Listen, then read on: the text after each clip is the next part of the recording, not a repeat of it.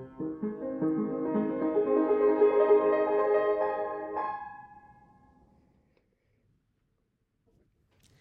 guys, welcome back. So today we actually have a really exciting episode. Our friend Andrea is here. She's done a lot of school. She was in medical science. It was pharmacy, right?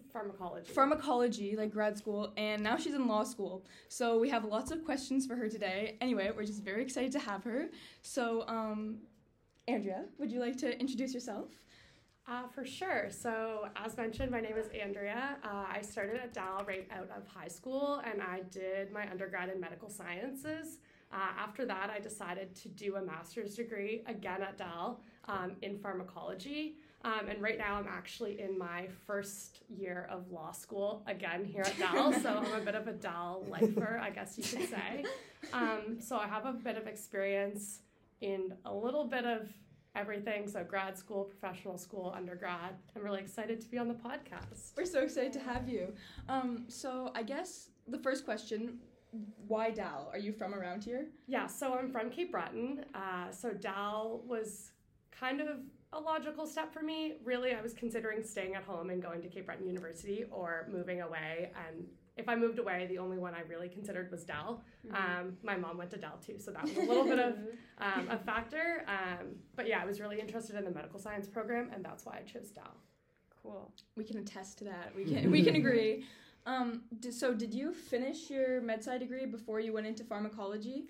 Yeah, so I finished my 4 years. I did an honors in Med Sci, and with my honors project, I actually completed it in the same lab that I did my master's in. So my honors was in a pharmacology lab, and that's kind of what pushed me to decide to do my master's in that same lab.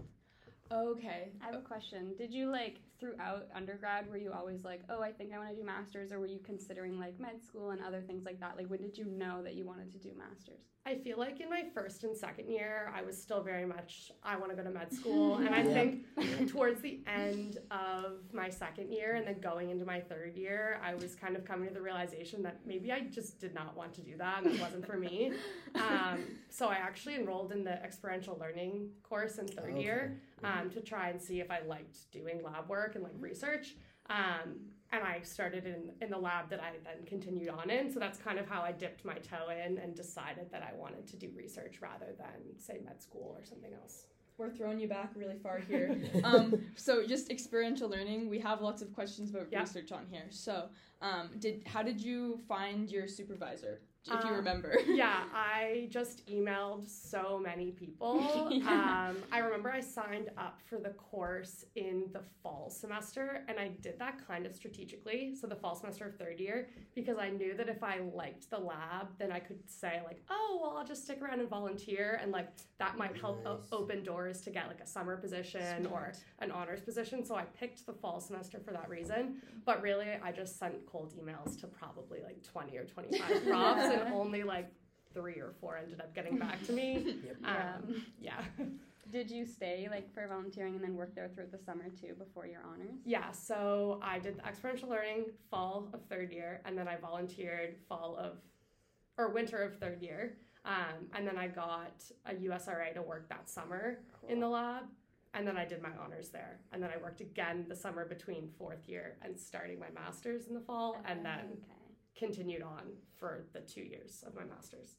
Was that the only lab you were ever in, or did you try others? So that was the only lab, but I was there for 4 years. Wow. So the same length that some PhD students are there, I just shifted mine down into undergrad. Yeah. It's actually crazy now that you say it like that. Oh my God. What type of work were you doing in the lab? I'm sure there's an array, but if you could compact it into a synopsis of your lab work. Yeah, I'm curious now. I did a lot of cell culture stuff. So I was growing different types of cells in the incubator, and then I was doing a lot of cell-based assays that looked at cell viability and cytotoxicity. So I had a bunch of different drugs. A lot of them were related to were compounds that were found in the cannabis plant. So THC, CBD, but then terpenes and other kinds of compounds. And I would treat my cells with those drugs and see if they were able to kill them. And my cells were breast cancer cells. Yeah. That's really cool. That's really cool. I'm glad I asked that. Okay. Okay, so So was it third year then that you decided, like, yeah, master's, or were you still, like... I think, like, first semester, third year, when I first got into the lab, I was just kind of like, okay, this is cool, I like it, whatever. And I think by the time that I was working there in the summer, and I was there, like, more often and more full-time, and getting to do more and, like, learn more, that I decided that I really liked research, and I wanted to kind of move forward with that rather than med school. I guess I kind of decided before I didn't write my MCAT, and I didn't really plan on it, so I guess maybe internally I decided like, before, but yeah. So, like, at the start of your fourth year, is that, like, kind of when you start applying for master's? Like, how does that whole application process work? Yeah, so I personally didn't actually apply to the program until maybe March, because I vividly remember doing the application during COVID lockdown. So it was, like, March 2020. Okay. But I did apply for funding and scholarships in the fall of my fourth year. Okay. So I had actually secured funding through like CAHR for my master's before I even applied to the program. Okay. But I did at that point have a supervisor, so that was kind of half the battle. Right. I feel like this may be a dumb question, but I have no idea how grad school works. So the funding you're talking about, is that so you're getting paid to do your master's, or is that for tuition? So it's a little bit of both. So you apply for the funding, and I know CAHR funding is like $17,500 or something like that for 1 year. And then you would have to apply for additional funding for the second year of your program. But the way that it works is essentially that will cover the tuition, which is typically less than undergrad, and then the leftover becomes your stipend. So you get paid a certain amount per month. Yeah. That's nice. Yeah. Yeah. Do you mind if I ask you how much that is? Don't feel like you need to answer it, but that's interesting. Yeah, it was different in the first year of my master's and the second. The first year, the tuition is a little bit more. I had to take 2 classes, and that was kind of raised in the first year. And then after that, you just pay what's called a continuing fee. So the tuition's a lot less. It would be like if you're in a PhD, the first year's a lot, and then the next like 2, 3, 4 are less. I'm trying to think back. I know the first year I think I was getting like maybe $900 a month, and the second year I was maybe getting closer to $1,300 a month. That's nice. Yeah, so it wasn't too bad. It was much better than nothing. Yeah, I was gonna say, exactly. especially coming from undergrad, but it's just a lot of nothing. Yeah. Okay, so maybe changing gears here a bit. It might be a little bit premature, but I'm curious. So you really liked research in your third year. Yeah. And then you went into your master's, and then you didn't like it anymore. Yeah, so I think maybe it was just that I felt like my projects were, not that my projects weren't important, I think they're so important, but I went into grad school thinking like, oh, I'm going to do something that's going to like, something's going to change. I'm going to do something not big, but like make a difference in that way. And I think that's why I wanted to go to research rather than med, was that med, you can help individual people, but I thought with research, maybe you're making a little bit of like a bigger, a more wide reach. You contribute to science. Yes. And I think not that my dreams were crushed a little bit, but they were when I came to the realization of like, that's not real life. And really everyone's research is just a tiny little piece and probably is not really ever going to amount to much. I just found it a little discouraging, and kind of realizing that more of what I wanted to do was kind of like, I was really interested in the social, like societal aspects about my research, and not so much like the day-to-day in the lab with my cells and pipetting and all of that. So that's kind of why I shifted gears a little bit. That makes a lot of sense. So that led you to law school. How did you end up there? It did. So I took a class that I was required to take for part of my master's called Advanced Pharmacology. And essentially we just had like little units from different areas and different professors. And we had a couple lectures from a professor at the law school. And he was talking about things like patent law and things like that, and like drug pricing. And I found that super interesting.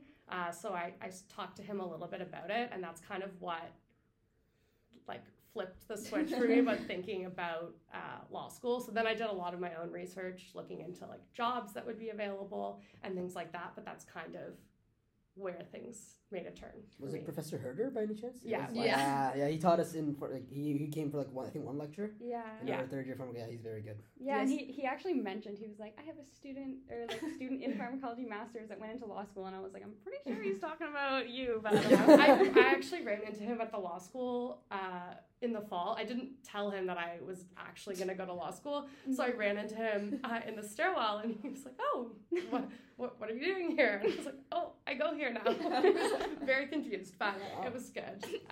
But yeah. Awesome. Okay, so do you mind if I ask you, okay, so masters, I'm assuming there's like, you need good grades to get in. Like, they're not just going to give funding to everyone. So how were your grades like in undergrad? My grades in undergrad were pretty good. I had above a 4 on a 4.3, which I feel like really helped, but I don't think was completely necessary.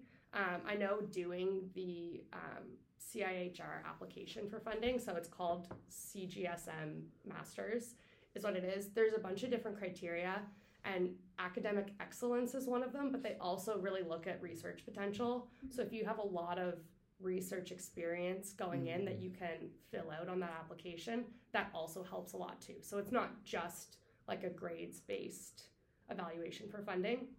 They do consider kind of research potential, and if you have either previous publications or if you have good reference letters from research supervisors, that's a big help. Did it matter that like the research you were doing was in the same field that you were like applying for a master's in, or do you think it would matter if they were from different fields and you're still applying for? I don't think it necessarily would have mattered, but you do need the supervisor you'll have for your master's. They have to write kind of like a statement of support. So if you could translate to them and talk to them about your previous research and they were kind of confident in it, I'm sure they could write in your statement of support something that was more glowing and supportive, I guess. So the CGSM, is that general, or is that specific for pharmacology? No, it's just general. So right? that would be anything health related, similar. So like NSERC is like more engineering, chem, things like that. This was more like health discipline related. Gotcha. Yeah. Right. Okay, so after you decided that law school was the plan, so grades for law school, do they take your master's and your undergraduate, just your undergraduate, and how were your grades in your master's?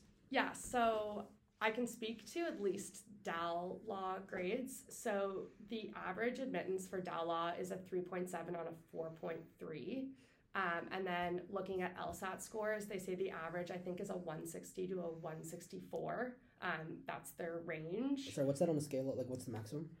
The maximum is 180. Okay, so okay. Yeah, and the average LSAT score is 150. Okay, so above average. You have to get above average. So above average.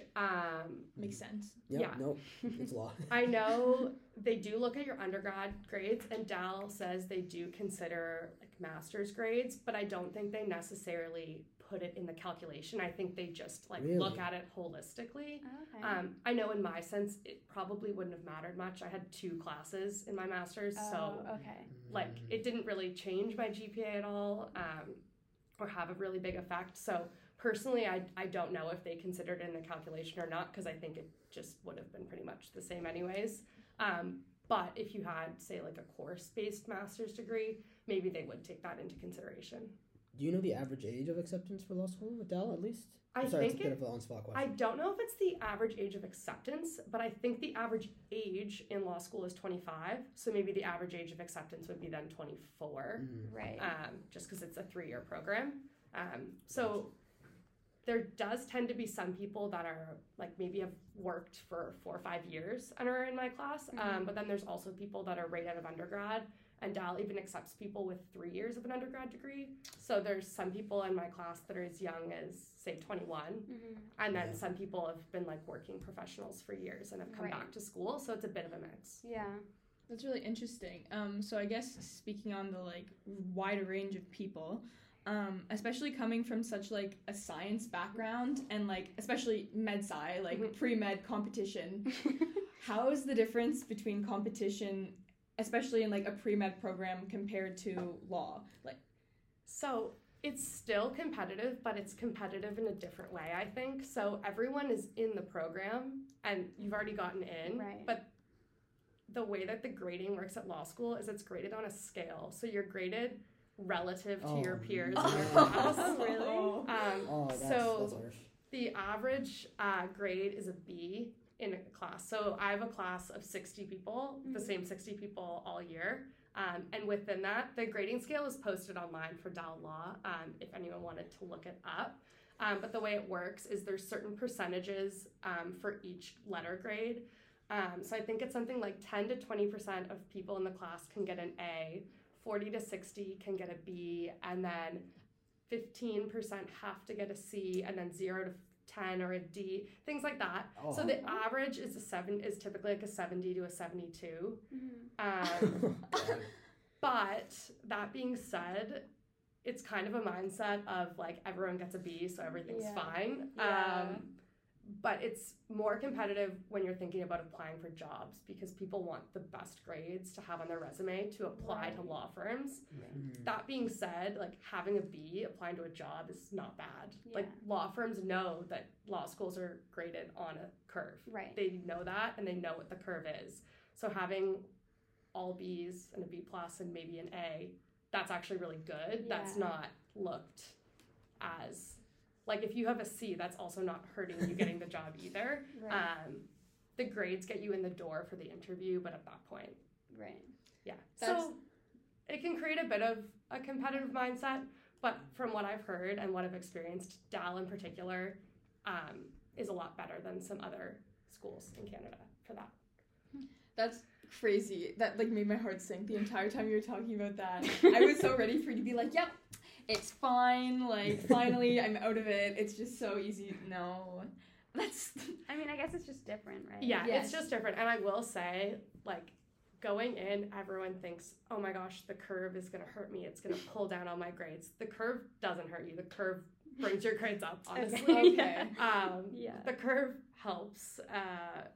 I just got my grades back from my first semester, and every prof pretty much said when the grades came out that every single person in the class benefited from the curve.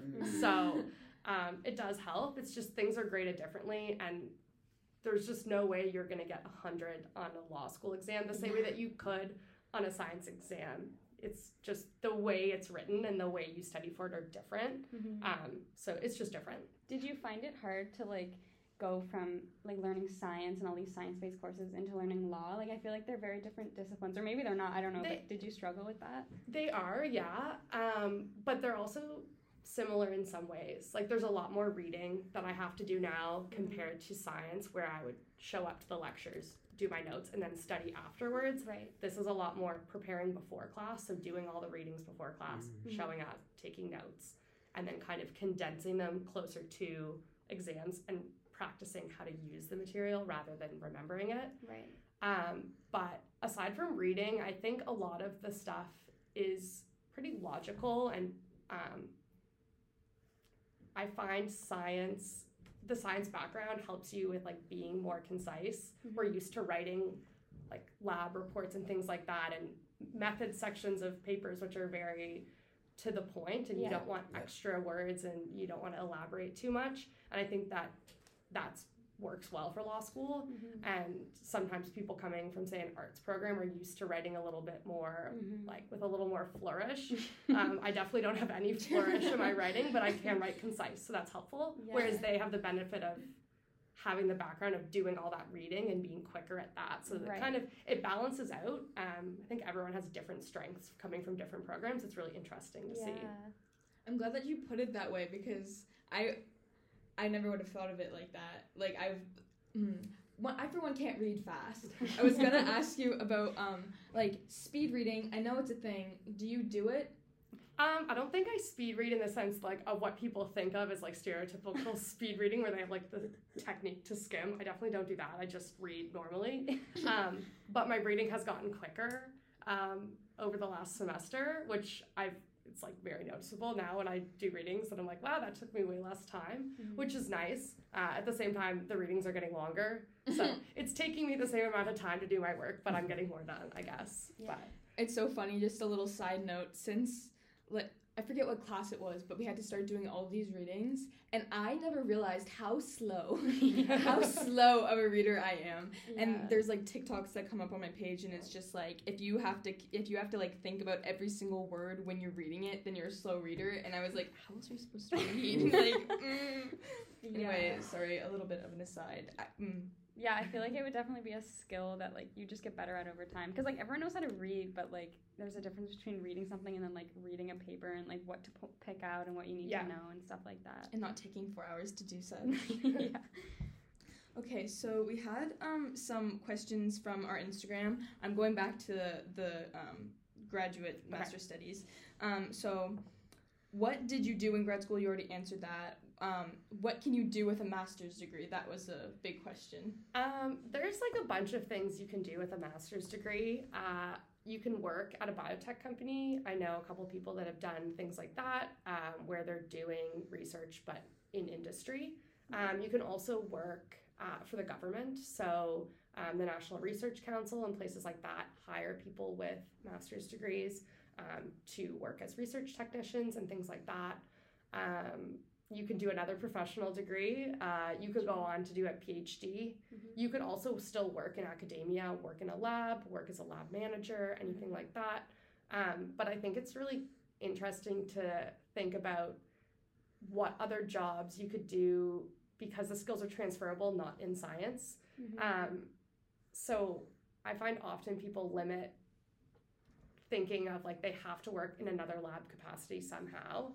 But really, you get a lot of project management skills in your master's and things like that. So I don't think you're fully limited to just working in like a science research capacity. I think you can kind of leverage those skills in other ways, whether it be like in a business context or something like that. They're still useful. That's amazing. That's really good. I've never heard it put like that before. So. Lots of so planning your experiments, planning everything out, organizing it, doing the background research, writing up proposals, writing up documents, writing up finalized reports. All of that is really that's managing your project, so project management skills, but you're writing things, so you could do like scientific writing moving forward from that, or Okay, I have some more questions about law school. Okay. Did you have to take any other courses before applying to law school, or was Med Sci fine? Yeah, no. So there's no actual prerequisite classes. You just need an undergraduate degree, and at Dal, you actually only need 3 years of an undergraduate degree. Yeah, it's consistent with their medical school. Dal takes 3rd years right out of 3rd year if you apply, and I guess if you meet their expectations. Yeah, but I've never heard anything that doesn't need any prereqs. That's cool. That's interesting. You don't need to take like an English class or anything like that. So there's people from all kinds of programs. Yeah, that's awesome. What's the most interesting one? Do you have a... There's someone in my class that did a physics degree, so I think that's pretty cool. That is cool. She's very smart. I was going to say big brain. Quite the lateral move. Yeah. But there's actually quite a few science students. Like, I expected going in saying maybe like 5-10%, like it's probably over 25%. Really? There's a lot of science students, a lot of political science students, English, business.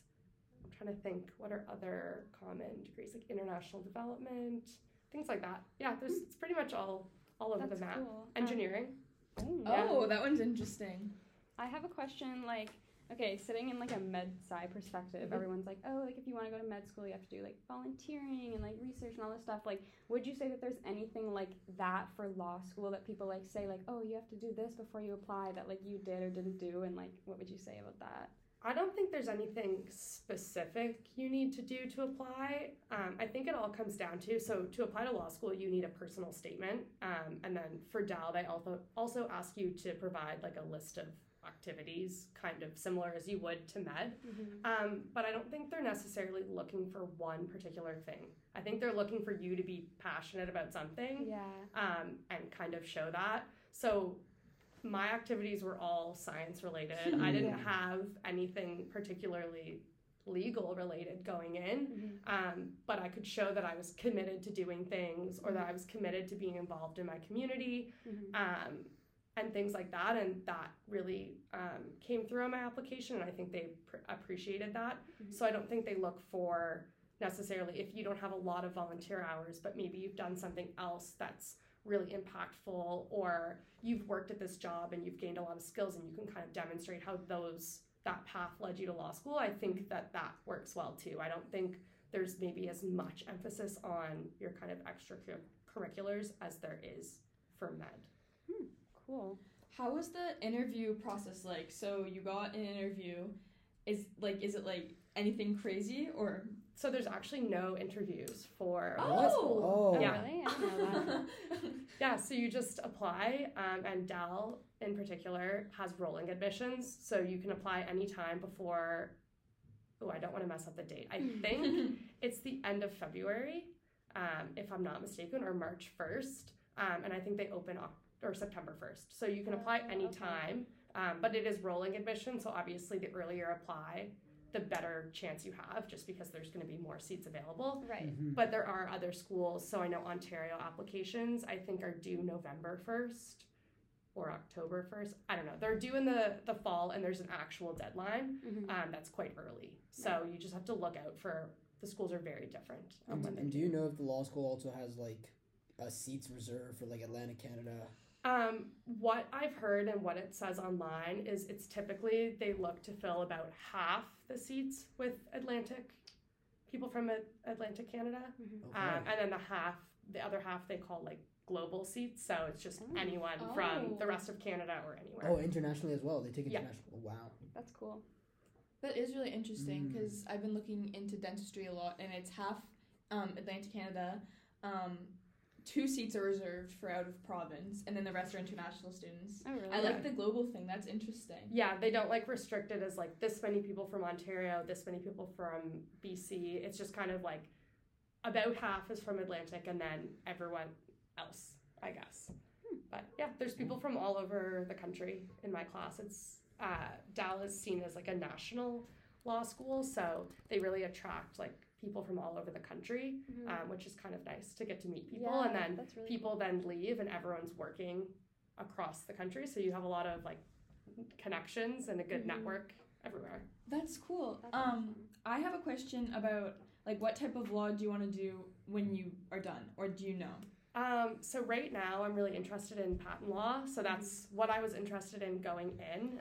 So I actually did a job recruitment process in the fall, and I have a job working at a law firm in Ottawa this summer, Nice. in their intellectual property department. So hopefully I really like it. I'm looking forward to having that experience and trying it out. So hopefully it goes well and I like it. But as of right now, I still like it. I've had one whole lecture in class about intellectual property, but it's been good. I've had one whole lecture.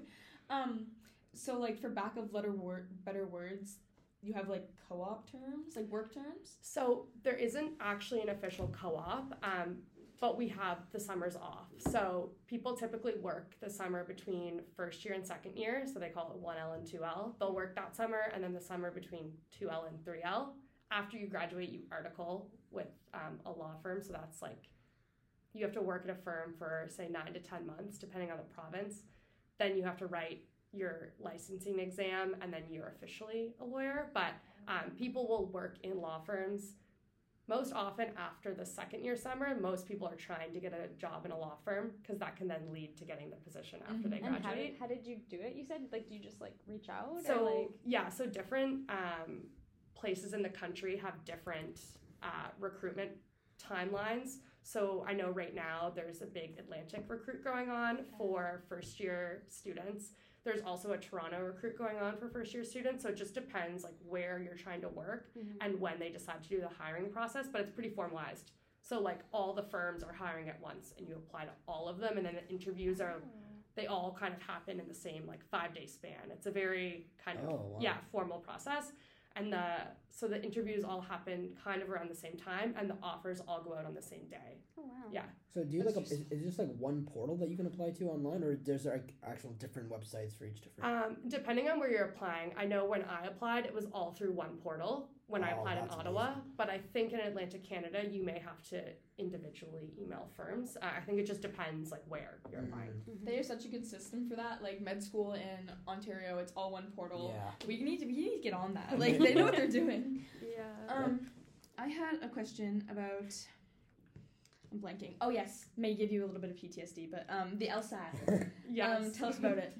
The LSAT was interesting. It was really different than any other test that I had taken. I didn't write the MCAT, but I know it's different than the MCAT. I think the part CARS, is that the... No. Yeah. Okay, so CARS is most like the LSAT. Okay. Oh my god. So you're not, the LSAT, it's not like memorizing material and then answering questions about that material you studied. It's learning how to do things and then answering questions. So Right. there's 3 different types of sections on it. So there's reading comprehension, so that's just reading passages and answering questions, kind of like CARS. Then there's logical reasoning, so you'll read shorter statements, like 4 or 5 lines long, and they ask you questions like, which statement will most strengthen this argument, or which will most weaken, or what's an argument with parallel reasoning, or things like that. So it's very much like figuring out like our structures of arguments and different kind of like logic. It's called logical reasoning. And then the last section, which I found the most honestly fun, is called logic games. So it's the type of puzzles where they say, if John went to the store on Tuesday and Mary went to the store on days that John didn't go to the store, and Kate can only go to the store on Fridays, and the day that Mary goes, like, what day did this person go to the store? And you have to figure it out. So there are puzzles kind of like that, but you can learn strategies on how to do them where you can kind of diagram out Right. all those different sentences and figure out what fits where. So once it kind of clicks in your brain, then they're actually not too bad, but like learning them was a little bit difficult. Yeah. So those are the 3 types of things on the LSAT. How was your studying? So first, when did you write it? You said during COVID? Yeah, so I wrote it twice. I wrote it in June of 2021 and August of 2021. So you can write them whenever, like throughout the year? Yeah, so they're not every month, but I think they have like 8 different testing sessions a year. So I studied using prep books at home. I didn't take a course or anything like that. And I was studying while I was doing my master's. So I would just kind of study on the nights or weekends. And I started studying, I want to say, in maybe February. And then I wrote in June, but I was not studying like that much. I was maybe studying for like 10 hours a week, like not a lot. And then when it got closer to, so I wrote in June. So April, May, I was studying a lot more. But I think the focus when you're studying for the LSAT is, yes, you need to spend a lot of time going through the material and learning how to do things, but the best thing to do is to do practice tests. And they have like 100 practice tests posted online that you have access to with your account that you use. You have to pay for them, but it's the account you use to write the LSAT. It's their official tests. And that's like the best way to practice is to just do the tests because it's timed, and the time constraint is the biggest problem with the LSAT, and they know that. So practicing timed tests is how to get better. What would you say your biggest improvement was from the first time you took it to the next time? Like, what was like, was there anything that like you stood out to you that was better studying or like a better strategy, or was it just learning how to do it over a longer period of time? I like from the first time I wrote the test to the second time, I think it was honestly just my nerves of writing the test because I felt prepared the first time I wrote it, but it was written online, proctored, so I wrote it from my bedroom in my apartment. And I think I was just so nervous about something like technically going wrong on my laptop that I just psyched myself out. So when I decided to write it the second time, I don't think I necessarily did anything different. I just did more practice tests in between to kind of build that confidence. Because when I got my score back the first time, it was like lower than my average score of my practice test. So I knew I could do better. So that's why I chose to write it again. And it went better. That's the next good. time. Nice. Awesome. We'd like to hear improvements. Yeah. We know about nerves around here. Okay. Okay. So, law school, the application process. You said that it was this one portal, and then did you just apply to Dal, or So, the Ontario schools are all in one portal. So there you upload like reference letters if they need them, depending on the school. You fill out like similar, I'm assuming, to the autobiographical sketch kind of situation.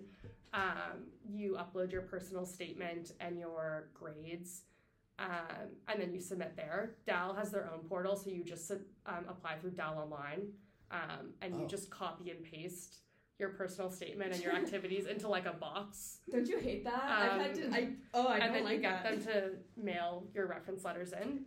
So that was a bit different. Schools, I also applied to a couple schools in BC, and they also have their own portals, but they're not too difficult. They're pretty much all the same, like personal statement, activities. Some schools do have you write like additional statements, but just depends on the school. Dal didn't have one. Is BC like, are there grad schools like really good? I don't know how to say that better. My friend who's also in law school, her only two options was home and BC. So I've heard a lot of people like law school in BC. Like, is there a reason for that? I think for me personally, the reason I applied to BC was because I'm from Nova Scotia. So I felt like I don't think I could handle living in Ontario with no ocean. So that was kind of the draw for me. But really, like law schools in Canada, they're all pretty good.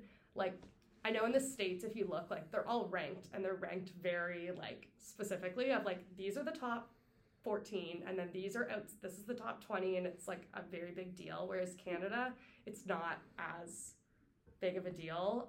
Also, really where you decide to go, a lot of it depends on where you want to work.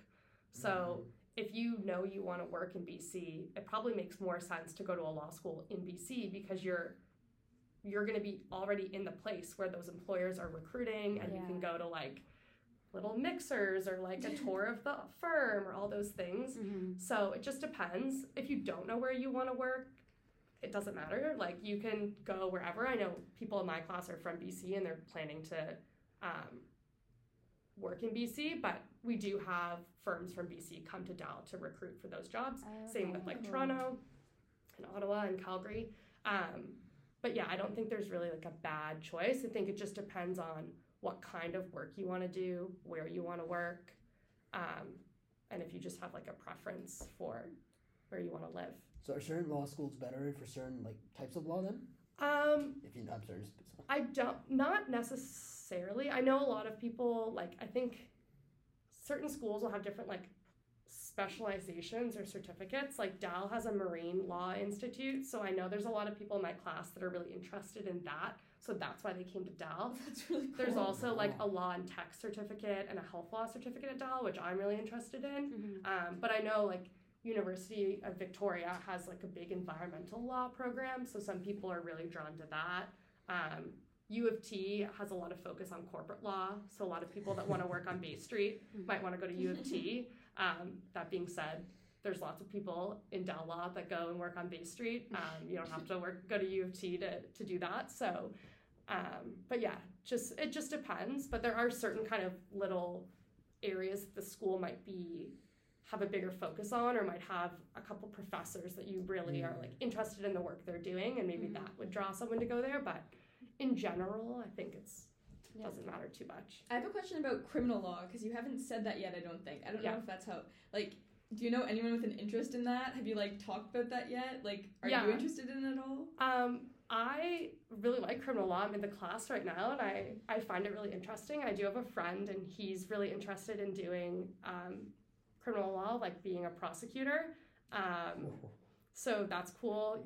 That's when you work for the government, so you are the person that's like if someone is being accused of a crime, that's the lawyer that has to prove that they did the crime, and then the person that may or may not have done the crime has their own lawyer, and that's like the defense attorney.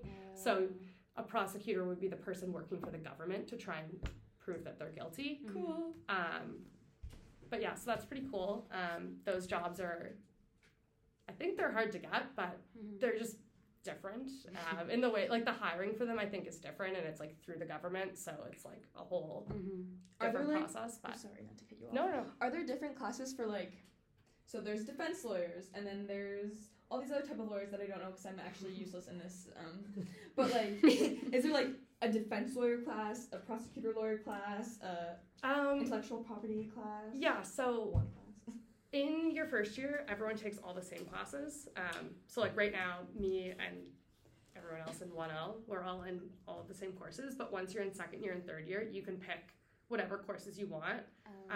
And you don't need to like major in something. Like you don't specialize in anything unless you want to take one of the certificates. So there's like a business law certificate. So then they say, if you take like these 8 classes throughout your degree, you can get the certificate, but you're free to take whatever classes you want. But they do have, all the classes are like specific areas of law. So there is an intellectual property law class. There's, I'm assuming, probably a criminal defense, or there might be a criminal defense class. I know there's classes like criminal procedure. So that would be like how a criminal court, like the procedure of criminal court. There's environmental law. There's, what else?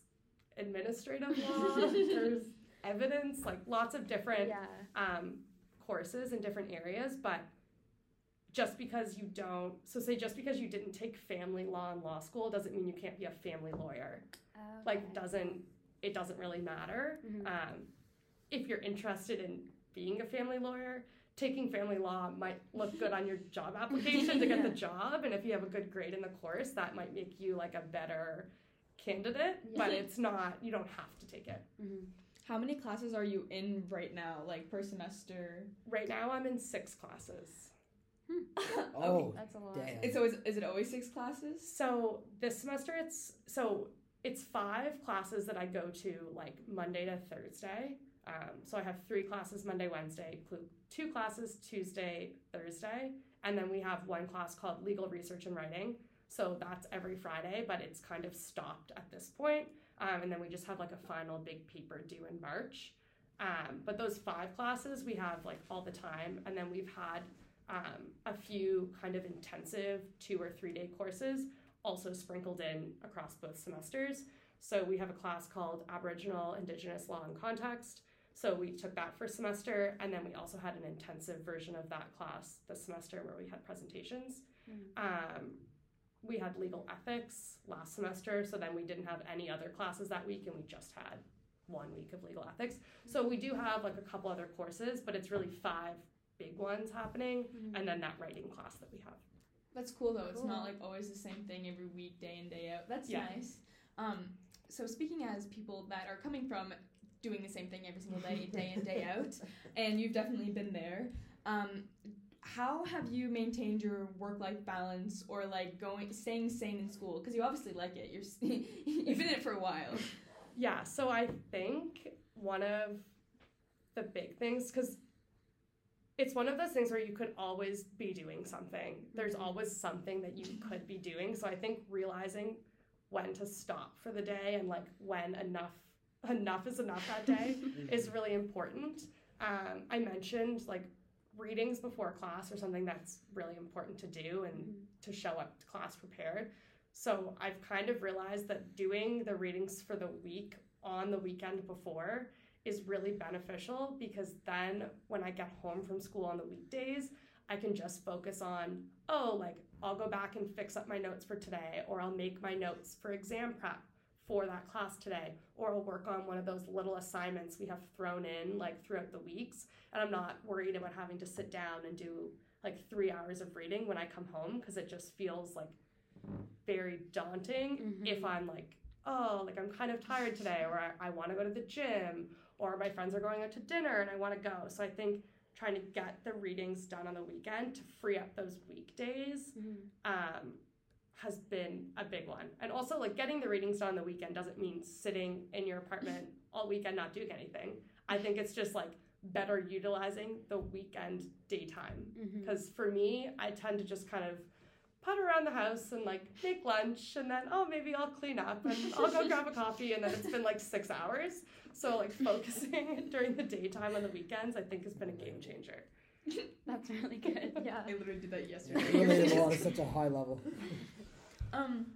We've asked lots of questions. Is Do we there have any one left? Yeah, I do. Okay, one more. Okay, so this is just like an all-around question Okay. as someone who's been in school for like a long time. If you could if you had a few things to say or just one thing to say to like younger students about to like embark on their professional school, a master's degree, like school journey. If you have any like advice to like stay sane or like do well or like Anything that, yeah. Yes, Okay. Absolutely anything. I think I have like maybe two things. So the first would be to not like tie yourself down to one idea of what you want to do and feel like you need to follow through with it for the sake of following through. So, I mean, I went into undergrad thinking I wanted to go to med school, and I think if I had forced myself to follow through with that because, you know, I told my parents I wanted to do that, I told my friends, and then I was almost, you know, don't be embarrassed to change your mind. It's totally okay. We're young. Like, I'm on my 3rd degree. I don't feel old. I feel still young, and I have like lots of time to figure things out. So don't feel like you can't change your path, and don't feel like it's too late to make a change. So that's probably one. I think my second one is to work smarter, not harder. I figured this out in undergrad, and it's honestly been life-changing. Like, coming to the realization that just because you sit down and you study for 10 hours doesn't mean that that's like an effective 10 hours. And if you had an effective 2-hour study session, that's okay. And like realizing that just because someone else is studying for longer doesn't mean that you have to spend that time. If you got it quicker, or if you felt like you understood the concept, don't feel like you need to spend all of your time like chained to your desk just because everyone else is. Because I think like comparing yourself to the habits of other people can kind of, I don't know, I think it's unnecessary. I think if what you're doing works for you, don't let the fact that you think other people are doing more kind of hold you back from doing other things with your time. Going for a walk, or hanging out with your friends, or just like having some you time and watching TV. Like, that's totally okay. And everyone's doing their own thing. Everyone works at a different pace. So don't let comparing yourself to other people's habits kind of get you down.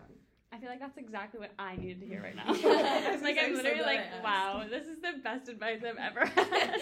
I've ever heard in my entire life. Before we wrap things up, do you have anything else you want to say? Anyone else? No, that was... Well, thank you for coming. This was an awesome episode. Thanks for having me. This was so fun. Yes, we're so happy to have you, and thank you for coming and taking the time. Oh my gosh, no worries. We wish you all the luck on your future endeavors. Yes, thanks. Yes. If you guys ever need your inventions patented, or I don't even know what Maybe in like 3 to 4 years, maybe I can help you out. Yeah. you know who to call. Okay. And if you're listening to this after the fact that we've recorded this, and well, actually, you're only gonna listen after we record it. But if you're listening to this and you feel like you have any other questions, we can definitely get you in touch with Andrea, or at least forward them to her, and then Yeah, for sure. I'll harass her for her email. Also, guys, we're applying for the Impact Awards. I'll send you guys out the information. It's on the Instagram. I mean, if you guys like what we're doing and you think we've made an impact, nominate us. Please. And also fill the forms. Always fill the forms. Okay, bye, guys. Bye.